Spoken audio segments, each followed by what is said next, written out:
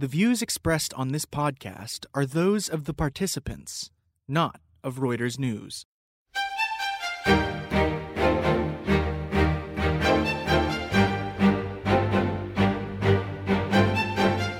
Greetings, I'm Rob Cox, the global editor of Reuters Breaking Views in New York. So how bad will the Republican tax plan be for New York City? That's what I wanted to know from Alicia Glen. She's the deputy mayor for America's largest city, where she runs housing and economic development. The bill, which lawmakers in the House and Senate are trying to reconcile before the end of the year, will slam the city pretty hard, Glen tells me. Some 700,000 taxpayers will get hit because they may no longer be able to deduct their state and local taxes against their federal ones. This is pure redistribution from places that traditionally vote for Democrats to corporations, who will see their tax rates fall to around 20% from 35%. It'll hurt property values, too, and services for the 8.5 million residents of the 5 boroughs, rich and poor alike. So what's the most powerful city hall in the country going to do about it? Well, there's lots of public lobbying of lawmakers, and there's lots of behind-the-scenes discussions, of course, too. And after work, after a beer or two, it's talk of secession, Glen joked. Personally, I don't think it's really a laughing matter anymore. In any event, New Yorkers are stoic folks. They just get on with it, which is what Glen says will happen, as it did following the detonation of a pipe bomb in the subway earlier this week. Anyway, give a listen to my chat with Alicia Glen. All right, Alicia, we got to talk about the tax bill that's somehow working its way through Congress. The House and the Senate have to pull their two together.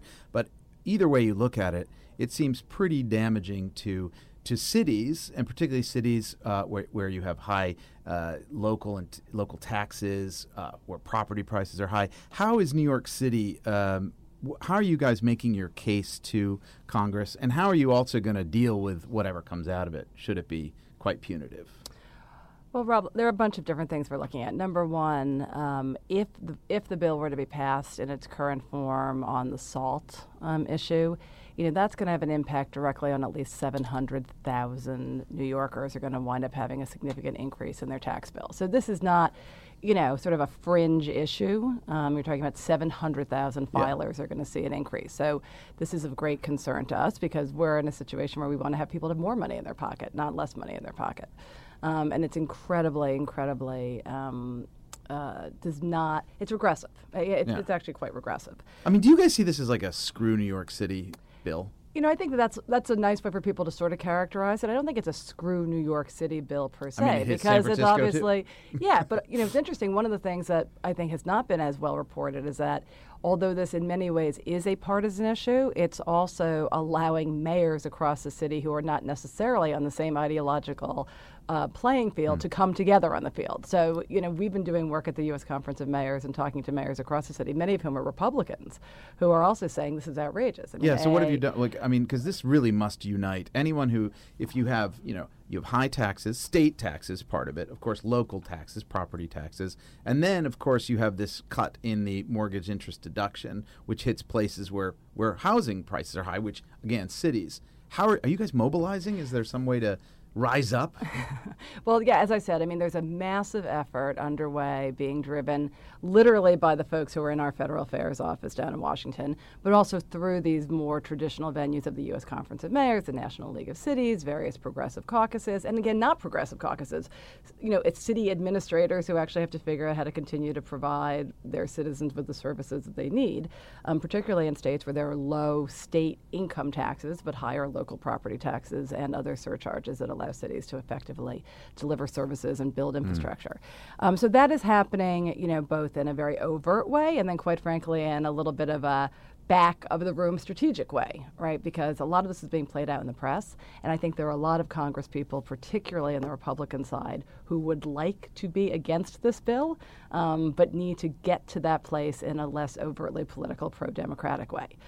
So I would say there's efforts going on in multiple different venues, both official and unofficial, right? The bottom line is the bill is going to be bad for New York City in a lot of ways. Individual filers are going to be paying more money. Should things like private activity bonds be removed from the bill, it would have a huge impact on our housing programs and on other sorts of economic development programs. And predictions from the street say that the real estate market could drop by as much as 10%. Yeah, I saw Moody's had a report out the other day. And let's that. be honest, that has an impact in a couple of different ways, right? We raise a lot of money from transaction fees when people buy and sell real estate, and then also if the assessed value of the market goes down by 10%, that will have a significant increase in our revenue collection, which again puts a strain on the services that New Yorkers need the most, which is compounded then by the fact that how do you think the federal government's going to pay for this tax cut for rich people? Right? This is a tax cut for rich people and for corporations. And in order to then balance a budget, it's going to come out of one pocket and one pocket only. Right. And that's going to be money that the government provides to cities and to human beings to have a better quality of life. So this is like a double or triple insult.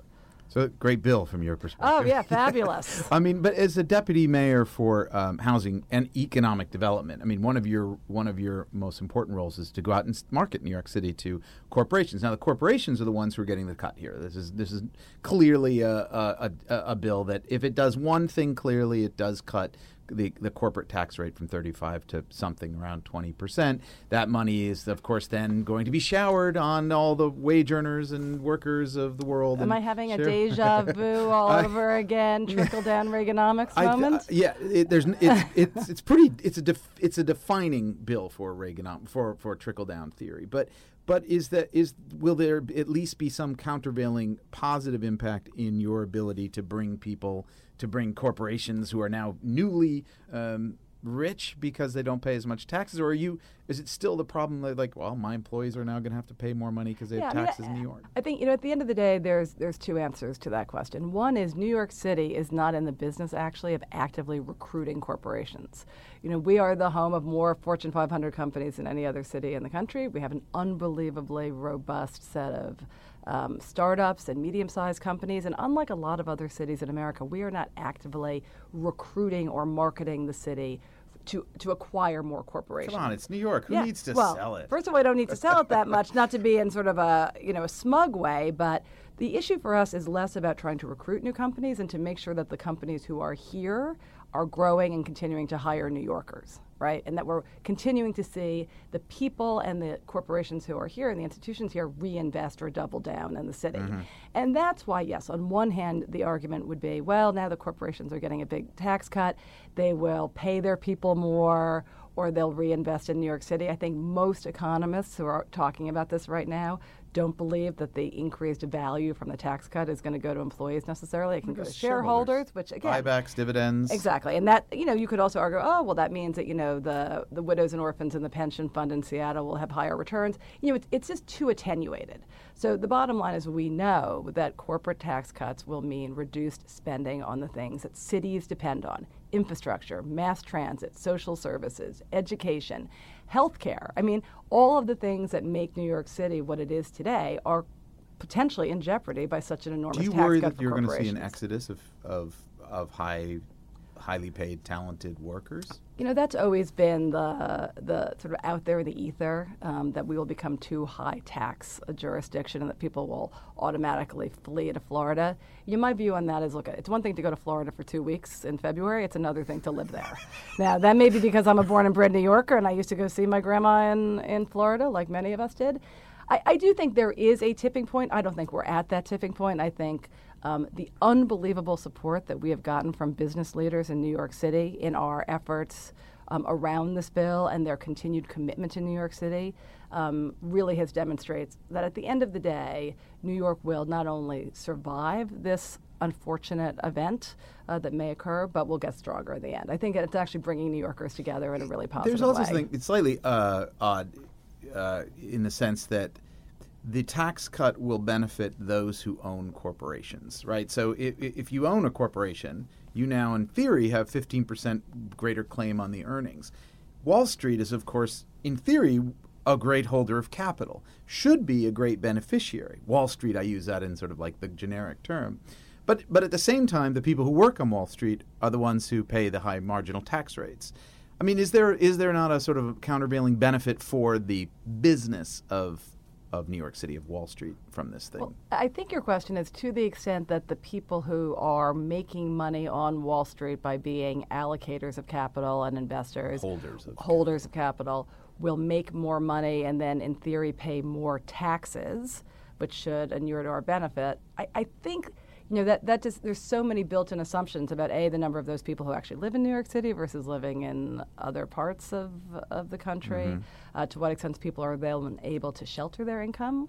I think there's a lot of people trying to figure out exactly what's in these various bills. Yeah. And I don't think that we have really clear understanding of how it's going to play out. But I think we do know that on balance, more New Yorkers are going to wind up paying higher taxes and not necessarily the people who should be paying higher taxes. I mean, this is one of the great ironies of the rhetoric of this bill. Again, our preliminary analysis shows that 700,000 filers in New York are going to pay more taxes. And we know that of those 700,000 people, the vast majority of them fall squarely within the middle class. Now, that to me is nuts. Right. Yeah. I mean, if we're talking about a tax bill that's going to put middle-class New Yorkers at risk, we've lost the forest through the trees. Now, you said that's 700,000 people, which is probably Filers. Yeah. Okay. Filers. That's probably more than are in the states of South Dakota and North Dakota combined, which have 4 votes, and 3 of those would be Republican votes that vote for the Senate bill. Is there not like a bigger problem here with American governance and democracy in the sense that now we're getting I know deep. we're getting now a we're little getting to philosophical, Hamilton and deep. No, but I mean seriously, yeah. like you think of those Wyoming, North Dakota, South Dakota, Montana have 8 senators, 6 of whom are Republicans. That already was more than enough to vault enough for the votes for the Senate bill. The combined population of those 4 states is less than even the state of Connecticut, for instance, not to mention New York or California. Is there not I'm talking to a lot of people who are starting to think about things like changing the way we govern or even using the word secession. Is that in the mayor's office? You guys talking secession yet? Well, I mean, maybe after a beer on a long day at work. There's been a long history, both somewhat comedic and in some ways quite serious about the fact that, we know for a fact that New York City sends way more revenue to Washington than we get back, right? And then you layer on top of that the fact that, yes. So it can go to Alabama. We can go to Alabama, right. It can go to Alabama. Not exactly, God, look at what day it is today. Exactly. But yeah, I think, look, these are serious issues. I think there are a lot of folks who are constitutional scholars and people who think about election reform to try to say, as the nation changes, both its demographic composition and where people live, we are not getting equal representation. Cities just aren't. That's the truth. That is the truth. That is a fact. How are you guys working to, and I don't want to say diminish the role of Wall Street, but to reduce the concentration of the financial industry in the economy of New York? Yeah, I mean, I think, it's been very much a focus of New York City's efforts over the past 2 decades to continue to diversify our economy away from, what most people have always thought, that Wall Street fuels the entire New York City economy. And to some extent that is true. I mean, there have been points in time where the revenue of the city was more or less 40 or 50% coming from Wall Street. And just as a risk manager, that's just, a very scary place to be, because forget what's going on in Washington, just cyclically the economy is going to go in different directions, and we want to make sure that we can smooth out our revenues. We also want to make sure that we are an economy that has a series of jobs for folks at a variety of different education levels, and that we don't become just a barbell economy where you have hedge fund managers and, much more lower income service workers. So really for the past couple of decades, and even more recently so, the attempt to diversify the economy by taking advantage of what technology and innovation have to offer for all of the other sectors that are already here. So we're making huge investments in fashion, for example, but not old school fashion technology, right? Financing laser cutters, training people, to be in the new world of e-commerce through fashion, using our incredible cultural community to have them become much more engaged in the various ways in which culture and technology are working in media. Big bets on advanced manufacturing in particular parts of the field, whether it's certain kinds of robotics, certain kinds of prototyping. What we have here in New York are brilliant thinkers and a lot of people who can do stuff. And so how do you bring together the people who can actually make stuff and the people who are thinking about stuff? And I think it's a really unique environment, unlike a place like Silicon Valley where it's really pure tech. right? We're interested in applications of technology, both to solve interesting civic problems, but also to make things. And again, we're seeing this in fashion, we're seeing it in film, we're the first city in the country to have a virtual reality lab. We're seeing it in all these different ways in which we can capitalize on what we already have and then layer on technology.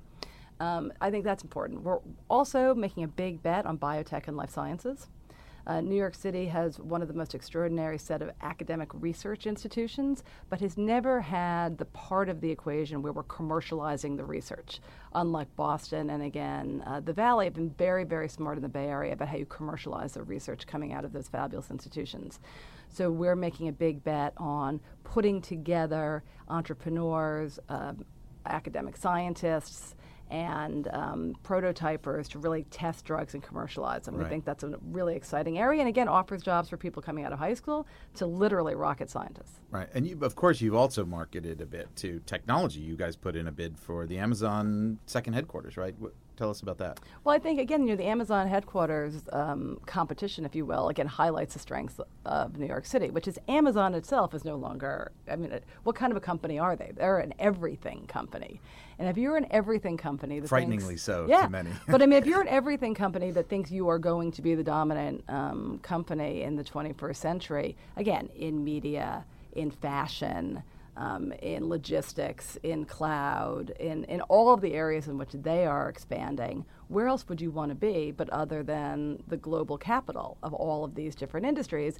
And, they talk a lot about how they want the best talent, right? And if you're going to look to hire 50,000 really talented people, there are not 50,000 people in half of the cities that have bid on Amazon that even have a bachelor's degree. Right. If you're looking for talent, this is the place. Both our own academic institutions that are already here and just our global attraction of talent. And did you team up with Newark on this, or did you have a sort of regional approach? Well, what we did is we did have a conversation with New York State about whether or not there would be multiple bids from New York State.